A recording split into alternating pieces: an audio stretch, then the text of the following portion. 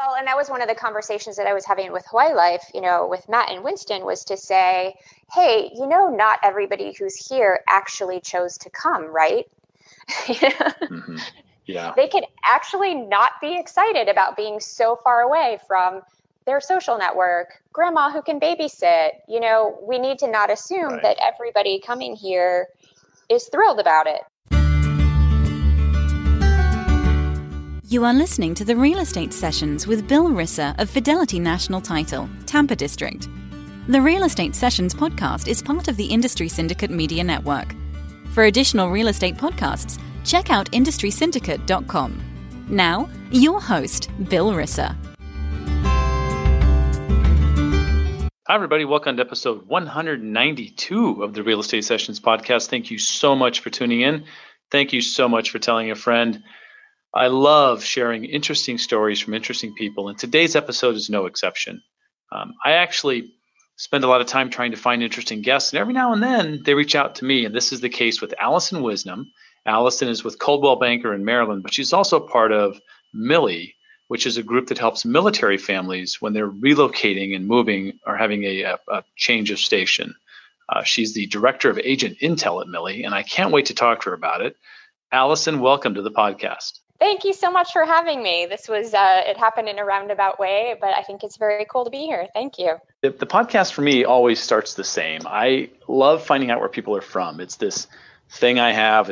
My wife gets so upset because I'll just ask people at parties, so where were you born? And I'm going to do it for you right here. I know you're in Maryland now, but where did you grow up? Let's talk about that for a little bit. I grew up in Sylvania, Ohio, for the most part, and that's a suburb of Toledo. And all my extended family's from Waverly, so a small rural town in southern Ohio. But Sylvania, Ohio is where I hail from. When I think of Ohio, I have some great friends in Columbus and Cleveland, and it is like the heart of the Midwest. And everyone I talk to who grew up in the Midwest, they rave about it. They love the upbringing they got there. Are you that same person? Do you feel that way about it too? Yeah, I do. I mean, well, you laughed a lot there. So are you sure? Yeah, so I would say people think of the Midwest and it is just so average. It's incredibly normal. And that means it's a great place to grow up. And it was the 80s and life was just like a series of John Hughes movies. And, we went right from Pretty in Pink to 16 Candles to Breakfast Club, and that's how life was. It's not too anything, people aren't too crazy. They're not too overly friendly. They're not too closed off. They're, good, sensible, polite, helpful, dependable people. And if I drive through Ohio today, I'm going to find that same thing. It hasn't changed, right? No, I don't know. I'd say, looking back at family that I have, a lot of my cousins moved from small town to bigger town. A lot of people I went to high school with moved out, but a lot are still there. I tell my kids, I think that growing up in the Midwest kind of provided the basis for just some good, sensible advice. And I tell my kids, even today, people are talking about stranger danger and all this. And I tell them, most people are good and they will help you if you ask, because that's where I grew up. Look, I think it's great. I'm a Southern California kid, and California always got the rap that California got. To this day, it still gets it. But I always had this thought in my head. I was like, wow, like my dad grew up in Minnesota, and we had some friends, that were from Indiana, and it just that was like the place. You're right. That's where those movies were filmed. It felt like, because they weren't shot in my neighborhood. They weren't in San Diego. Yeah. So I think it's cool. I'm jealous, I should say, I guess. And Minnesota, they even have an accent. Like people from Ohio don't even have an accent. That's true. Ohioans don't, but Minnesotans absolutely do.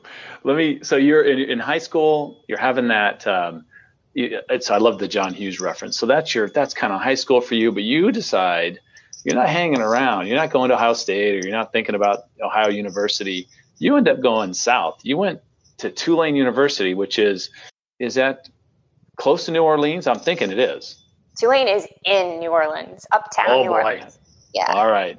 So talk about the culture shock there. 18-year-old Alison shows up at Tulane. How'd that go? Well, so actually, I spent my freshman year at Indiana University because in my senior year, I somehow convinced my mom to let me go on a college visit to go down to Tulane. My best friend, her brother went there, and so she and I got to go down on a college visit together, which just happened to be during Mardi Gras, which I'm sure my mom did not know. Were there air quotes around that college visit? I think that's what I saw. Oh, yeah. Okay, gotcha. All right. But that happened a little too late in my senior year, so I went to Indiana my freshman year, and then I transferred my sophomore year. As a sophomore headed to Tulane, what did you want to do? What was going to be the result of your education? What was the career you were looking at? Well, I had to get there first, and Tulane was a significantly different cost than Indiana University. So, I went down there for my sophomore year, and I figured out, I'll just figure out how to pay for it later. All right. So my sophomore year, I went down there. I started looking into ROTC. I went down, I was studying biology and political science, and I thought, this was kind of the budding of the environmental movement, or when there was a green industry developing. So kind of that's what I thought I was going to do. I thought I was going to be involved in that. I've always been a really outdoorsy person, so those are things I care a lot about. Yeah, so that's the path I was headed on, and then I figured I needed a way to pay for the rest of college, and so I joined Army ROTC during school. And so that means your career that you were kind of shooting for would be delayed a little bit, correct? Is that so? Walk me through that process. You're going to pay back the U.S. Army with some service, correct? Exactly. So at that time, it was basically 4 years on active duty and then 4 years in an inactive reserve status. So that was the plan.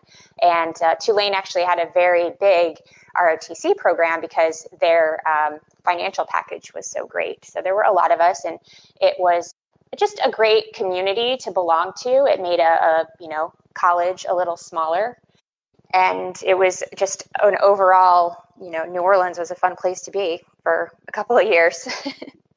Yeah, I wonder, living in New Orleans versus going there once a year, on a trip, it had to be completely. You talk about that, the difference between that trip versus living there. There had to be places you hated to go eventually.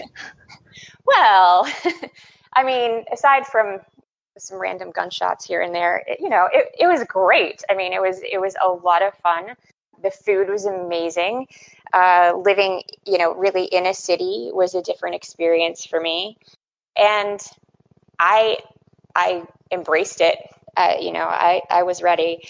And Tulane was a very challenging school. So, the people who weren't disciplined left, didn't survive. Gotcha. Yeah, so. that's a good thing, right? Because you want people you can have your fun, but you got to make sure you're there for a reason, right? Oh yeah. So Sunday through Wednesday, I was studying. Coming out of school, out of an ROTC program, talk about, you're not entering through a boot camp, I don't think. You're coming in as an officer of some sort. So what's that process look like? We did those boot camp kind of things in the summers in college. So I went to one after my sophomore year and then after my junior year of college. And I loved that. Those were great for me. I've always been an outdoorsy person. I've always, camped and hiked and loved getting dirty. And, that kind of situation was hard work. But I often thought I was really lucky to get paid to walk around in the woods. Once I graduated and I got commissioned and got into the real Army, it became more of a desk job and a lot of bureaucracy. And of course, at that time, a lot of fields were not open to women. So the getting dirty ones were not really. So, and it was a different time too. I'm talking about pre 9/11 and not a lot of big deployment stuff going on. So it was more preparation and training and desk stuff. Where were you stationed? I did training at Fort Gordon, Georgia. And then my first real duty station was Korea, Camp Humphreys, Korea. And then I came back after that and was stationed at Fort Lewis, Washington. How long was the deployment to Korea? It was 1 year, and let's see, I was about 23 at the time.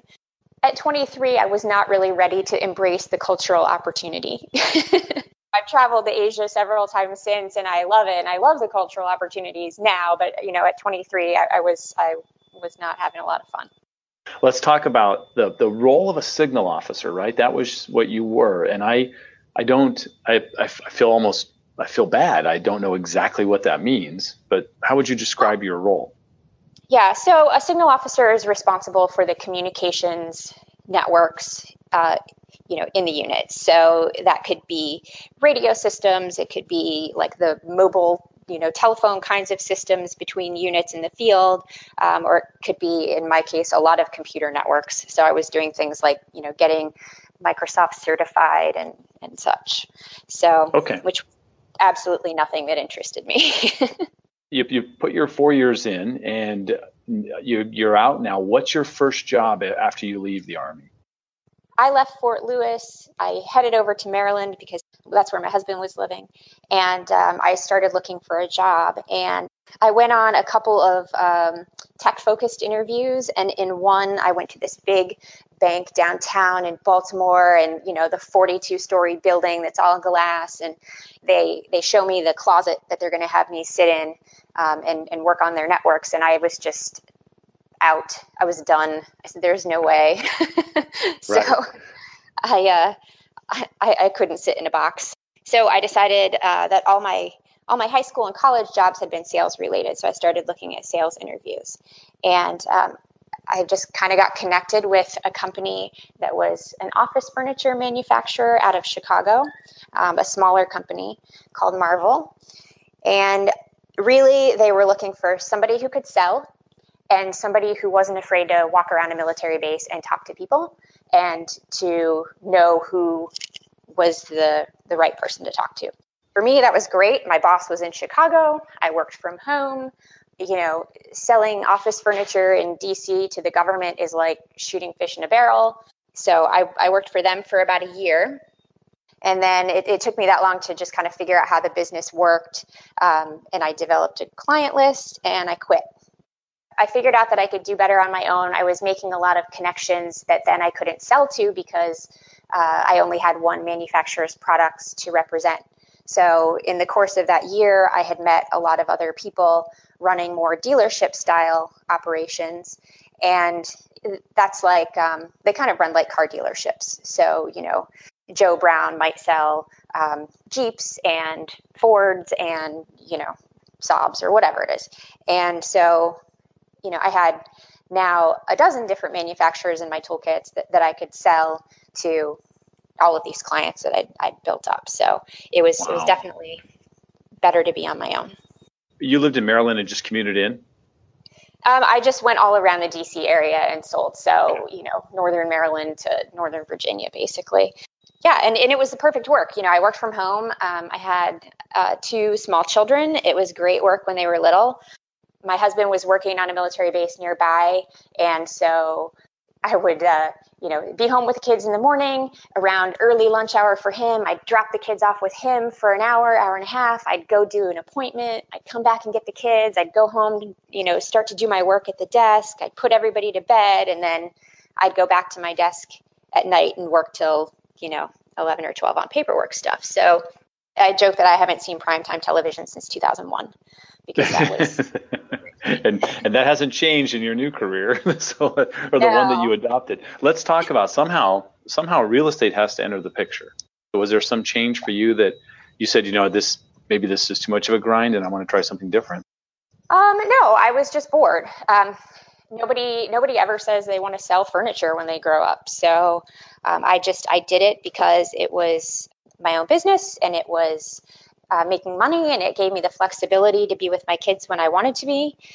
Through that, worked with a lot of architects and interior designers and construction companies. So I got interested in houses, and I really hate the real estate argument of like, oh, I think I want to do this because I love pretty houses. But that's kind of how it started. I had a good friend who'd been in the business for a long time, and she knew I was running my other business, and she agreed to let me come along with her and help her out and learn. And so I got my license in Maryland. And so 2011, you get your license. I talked to hundreds of, well, probably thousands of realtors in my career about what they do and how they do it. And I think the background you brought to the table from the beginning had to be such a huge advantage for you. One, the Army training, right? The discipline, all the tech stuff. And two, a sales background and an entrepreneur. It's like a perfect match. I mean, you're the perfect person to go into real estate. You know that, right? Well, the Army training was certainly invaluable. I mean, I think that it gave me a lot of responsibility at a very young age. And it's one of the few places where you can get formal leadership training, right out of the gate. So that for sure. Everything I did with furniture, I mean, I had no business background. I made everything up as I went along. It just happened that it worked. And, I saw an opportunity. And I think that's kind of how I've gotten a lot of places in my life is, I always kind of lamented not knowing the answer to the what do you want to be when you grow up question. I always thought I should have a better answer to that, but nothing was really ever popping out at me.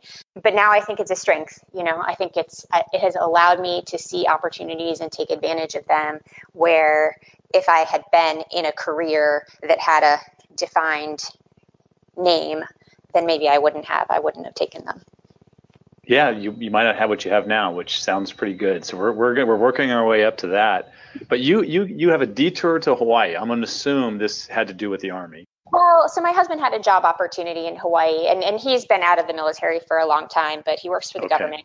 And so, he came home one day and said there was an opportunity for Hawaii. And, I looked around and I was like, I don't really want to live in Maryland. I never meant to. I don't really want to be selling furniture. I never meant to. Kids are old enough that we can go and they'll enjoy it and have this experience. And so, let's go. So off to Hawaii you go, and you're starting a new real estate, business in a new place where you don't really have connections is kind of difficult. Talk about that process, as you get there. Yeah.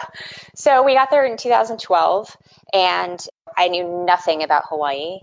I couldn't say the street names. I didn't know anybody from anything.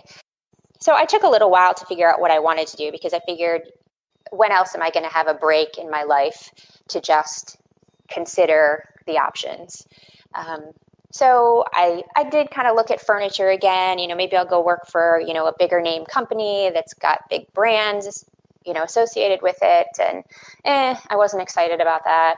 I looked at maybe doing commercial because, frankly, the Maryland market was not exciting to me. So I thought the Hawaii market wouldn't be either. And commercial real estate in Hawaii is a whole other thing. So that I was not a fit for that. Yeah, so eventually I looked around and decided to jump back in. And I did my research. I knew what I was looking for. The company that I had been with in Maryland was very small, boutique, and very low tech and nepotistic. And I didn't want any of that. And I thought, well, maybe I could join a franchise and get, the structured education, because that's what I thought I had always been missing in my business was, structured education. The furniture business, I just made everything up as I went along and, worked it out. But I thought that would probably come with a lot of requirements as well. And I don't think I'm a very corporate person. So I was kind of looking for a small brokerage, but that was doing it right and had great technology and had, a place where I thought I could have some influence and contribute. So I found Hawaii Life. Which I think is just awesome, because I've known about Hawaii Life since 2010 or 11 when I saw Matt at an Inman conference light up a stage. He's an amazing guy. He's been a guest on the podcast. Let's talk about meeting Matt Beal and having those conversations and deciding to make that your home. So, well, I didn't meet Matt until, quite a while after I had joined Hawaii Life, because he lives on Kauai and I was on Oahu. So I met the local leadership first and basically, pursued them. At the time, Hawaii Life's line was, we don't hire new people. We only want experienced agents. And so I said, okay, no problem. I'm an experienced agent because I'd had a license for, a year in Maryland. So met up with them, kept pursuing them, and, basically assumed that I was going to get signed on. And eventually they did. So nobody told me no. So I kept coming back. And then I met Matt at a YPN event or something like that, where one of our other agents was on a panel, and I trapped him, I think, for about 20 minutes and just asked him, very direct questions. I'm pretty sure that he wanted to get away, so he was a good sport about it, as he always is. He's a very interesting fellow. I think he gave me the best answer. You're going to have the same question at the end of this interview, but I asked him, what one piece of advice would you give a new agent just getting started in the business? And it's one of my favorite answers. And he said, I'm going to go a little woohoo here, but they need to learn how to meditate so they can focus better on what they do. And that's that's awesome. It's a brilliant answer. I don't know how many people are going to do it, but does that sound like Matt? That sounds like Matt, right? Yeah. Oh yeah. That definitely sounds like Matt. Yeah. He's always so ready to bring the Hawaii lifestyle to the business. And that was one of the things that made Hawaii Life so attractive. He's an excellent leader, an excellent businessman. He's got Winston Wellborn as, the marketing and design guy, and he has a beautiful vision. And we were all really fortunate to have so much excellent material surrounding us. An ocean and surf and mountains and palm trees. And we made the product a lifestyle, not a house. And that was what made, real estate in Hawaii so special. And that's the kind of thing you can do when your brokerage is 100%, locally grown. The Hawaii years have to come to an end. What you come back to Maryland? Is that the route, or was it through some other intermediary stop? Yeah, no, I came back to Maryland. My husband's job got transferred back. So I decided I didn't want to give up my business in Hawaii because it had been very good to me. Coldwell Banker there made me a great offer, and there was a business partner who was a great fit already at Coldwell Banker. So I moved over there to partner up with her. And I came back to Maryland, and I basically do all of the behind-the-scenes stuff for Hawaii transactions and marketing and keeping in touch with my sphere. And then Anita does all the on-the-ground stuff, and it has worked out brilliantly for almost 2 years now. Wow, that's fantastic. I mean, I love that. I love that kind of a story because I don't think many agents think that way, that there is a way, right, to keep working something you built up. That's awesome. I figured I could just refer out, but I thought that my business and my work was more valuable than that. So, I tried to set up a situation where I could stay involved, stay connected, go back a couple times a year, which is really nice. It's for work, so there might be some tax advantages. I'm just thinking. Definitely. So, okay, let's talk though about what you've discovered and what you're doing now in Maryland. You are part of. I love your title, Director of Agent Intel with Millie.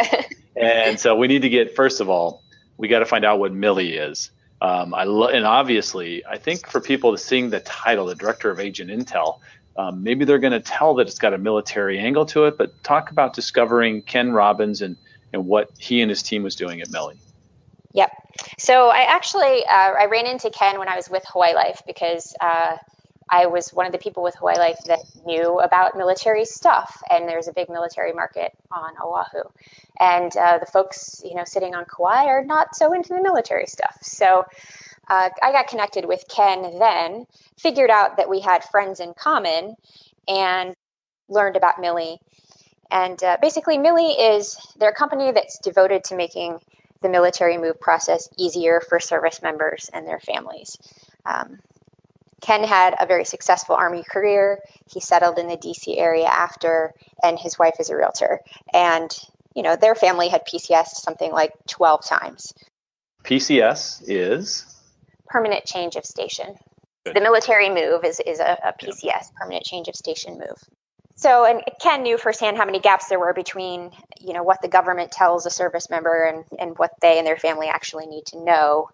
And so he has recruited a fantastic team of people, all veterans and military spouses, and they tirelessly and generously try to fill that gap for military families.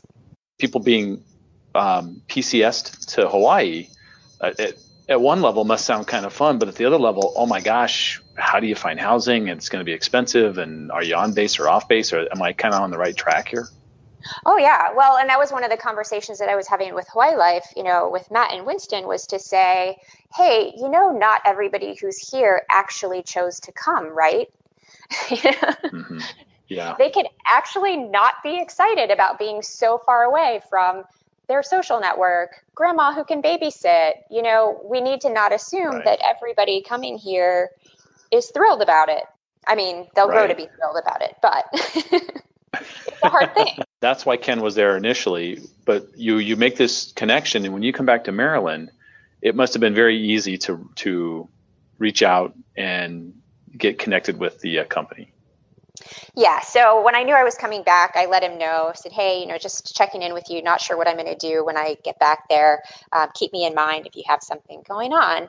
So Millie has a couple of different programs. First, they have a network of scouts, and those are military spouses around different bases who help other military families kind of on a gig economy, per job basis. So like if you want somebody to go down the street and take a picture of a rental house for you, make sure you're not getting scammed or something like that. You can just pay that person and they'll go take care of that. So that's one way that Millie helps support those families. And then they also have a realtor referral network. It's called Agent Hero. And all of the agents in the Agent Hero network are vetted agents who are veterans, military spouses. They have to be experienced in PCSing personally, and they have to have published reviews, that they've done a certain amount of business. So I was an early joiner of the Agent Hero network, so I'd known about that for a couple of years. And then Ken had so much content built up that they had developed from focus groups with military families. And, they thought agents need to know this stuff. We've got a lot of agents who work with the military are former military, and a lot of them just happen to be in military markets. So Agent Intel was developed to turn all that content that had been kind of focused toward military families, educating them, focusing it toward educating agents. So Agent Intel is a content subscription service that anybody can join, but it's for agents who work with military and veterans who want to have something, credible and military specific to say to those clients every week. So it's kind of like a KCM, but specifically for military. So we have weekly blogs, toolkits, checklists, VA loan guides, base guides for many bases around the country. And they're all brandable and shareable for our subscribers. So you connect with Millie, but you also, I saw another company as I was doing my homework, and it really surprised me because the company is called Wisnom Maine Transactions. And I know Stacy Staub, and I'm pretty sure Stacy created Wisnom Maine back in Colorado. So please tell me you're connected to Stacy with this company. Good. Yes. Tell me about with full permission. Okay, good. Yeah, so I came back to the Annapolis area and was talking with my local brokerage here, and they don't do transaction management. It was a foreign concept to a lot of people here. So I said, I see a tremendous need for this, and throughout this region, I've gotten some great people to support that. So I decided I was going to start Wisnom Maine Transactions, and I asked Stacy if I could work with her for her beautiful branding, which fits the Annapolis area so well because our two main streets in Annapolis are West and Main, and we're a Navy town, so our colors are navy and gold. So you might recognize some of that. And she was just extremely generous in working with me on it. And so I have a transaction management company starting up, And we're connecting that to Millie, in that one of the things I learned in working with Millie was, about military spouse unemployment and underemployment. And actually, my transaction coordinator in Hawaii is a military spouse who works from home, who's been with me for about 5 years. So, I have connections in that area, and I would love to provide a way for military spouses to have meaningful and consistent and portable work. So that's what I'm doing with Weston Mate. I love that. I mean, you think about it, there are so many levels to a relocation of a family, right, in the military. And so to be able to help with that is awesome. And that leads right into my next question, which is, what are some of those other issues? What are the most common issues that personnel and their families deal with on a regular basis? Really, it's how to connect to develop a new network, right? To come to a community that you're not a part of, and get connected and figure it out and have the support that you need, whether that be childcare or, hey, I love to ride horses. Where do I go? Or getting a spouse a job. Financial stress is a huge thing for military families. Most military spouses are unemployed or underemployed. And I've connected clients with jobs when they've arrived in Hawaii. So there are a lot of issues that go into it. And when you're rebuilding that network every 3 to 5 years, it's exhausting and it's hard. Let's talk about NAR and they have a designation, right? Military Relocation Professional, or MRP. I think it's been around for a little while, right? But I think I read somewhere that Millie was part of the team that kind of helped update that recently. Yeah, so I think that it was first developed, I want to say around 2013, 14-ish. And I just happened to meet the folks who work with that program at the NAR convention in Boston. And it turned out that they're going to, update the program, renovate it, and include new things. So we just had a great experience collaborating with them. Katie Eddy is the person that we worked with there. And we were allowed to contribute written text for the course materials. And we also recorded a webinar for their members. Is there a quick takeaway we can do right here on the podcast? For realtors that, are not certified or don't really work in those kinds of markets, but run into opportunities to help someone in the military. What are a couple of things they should know about when working with a military client?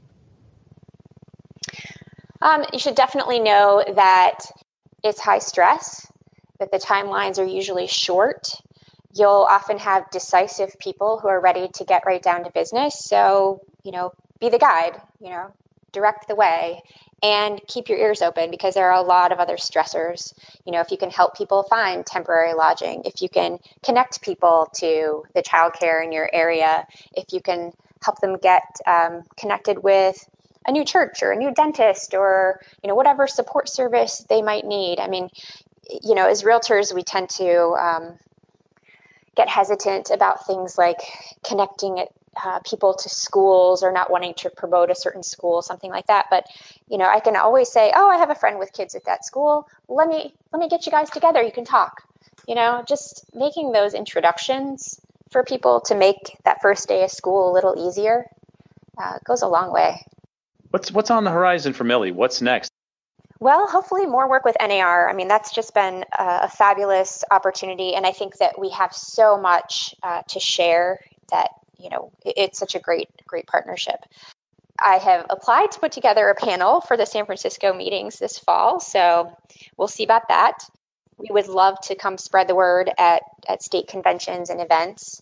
And we're always looking for resources for corporate partners who want to consider the military all year round. We find that people get into the holidays, the military, or the national holidays sometimes, but it's sometimes hard for the civilian world to know what to say or what to ask. But we're always here as a resource.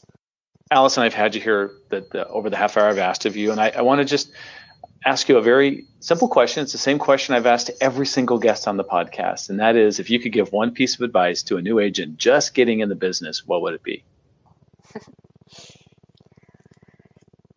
Never, ever forget, even for a single day, that you're running your own small business. I think you always have to have that in your mind, that we get into this business for a lot of different reasons. A lot of people, I think, don't realize that they are small business owners, but that's what it is every day. You can help people along the way. You can make people happy. You can look at beautiful homes, but you are running a business that does that. That's great. Alison, if people want to reach out and talk to you, or they want to get more information about Millie, this is the chance for you to let us know websites, places to go, stuff, email addresses, and I'll put all this in the show notes as well.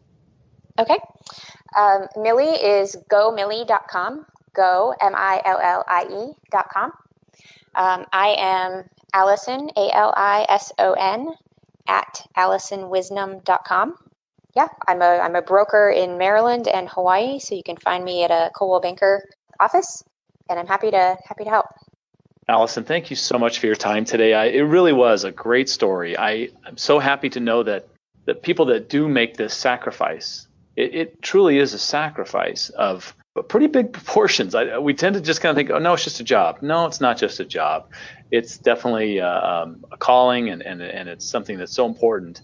And to know that there are people like you and then the folks at Millie taking care of them, it just makes me happy. So thank you so much for being on the show. Thank you so much, Bill. I really appreciate the opportunity to talk with you about all of it.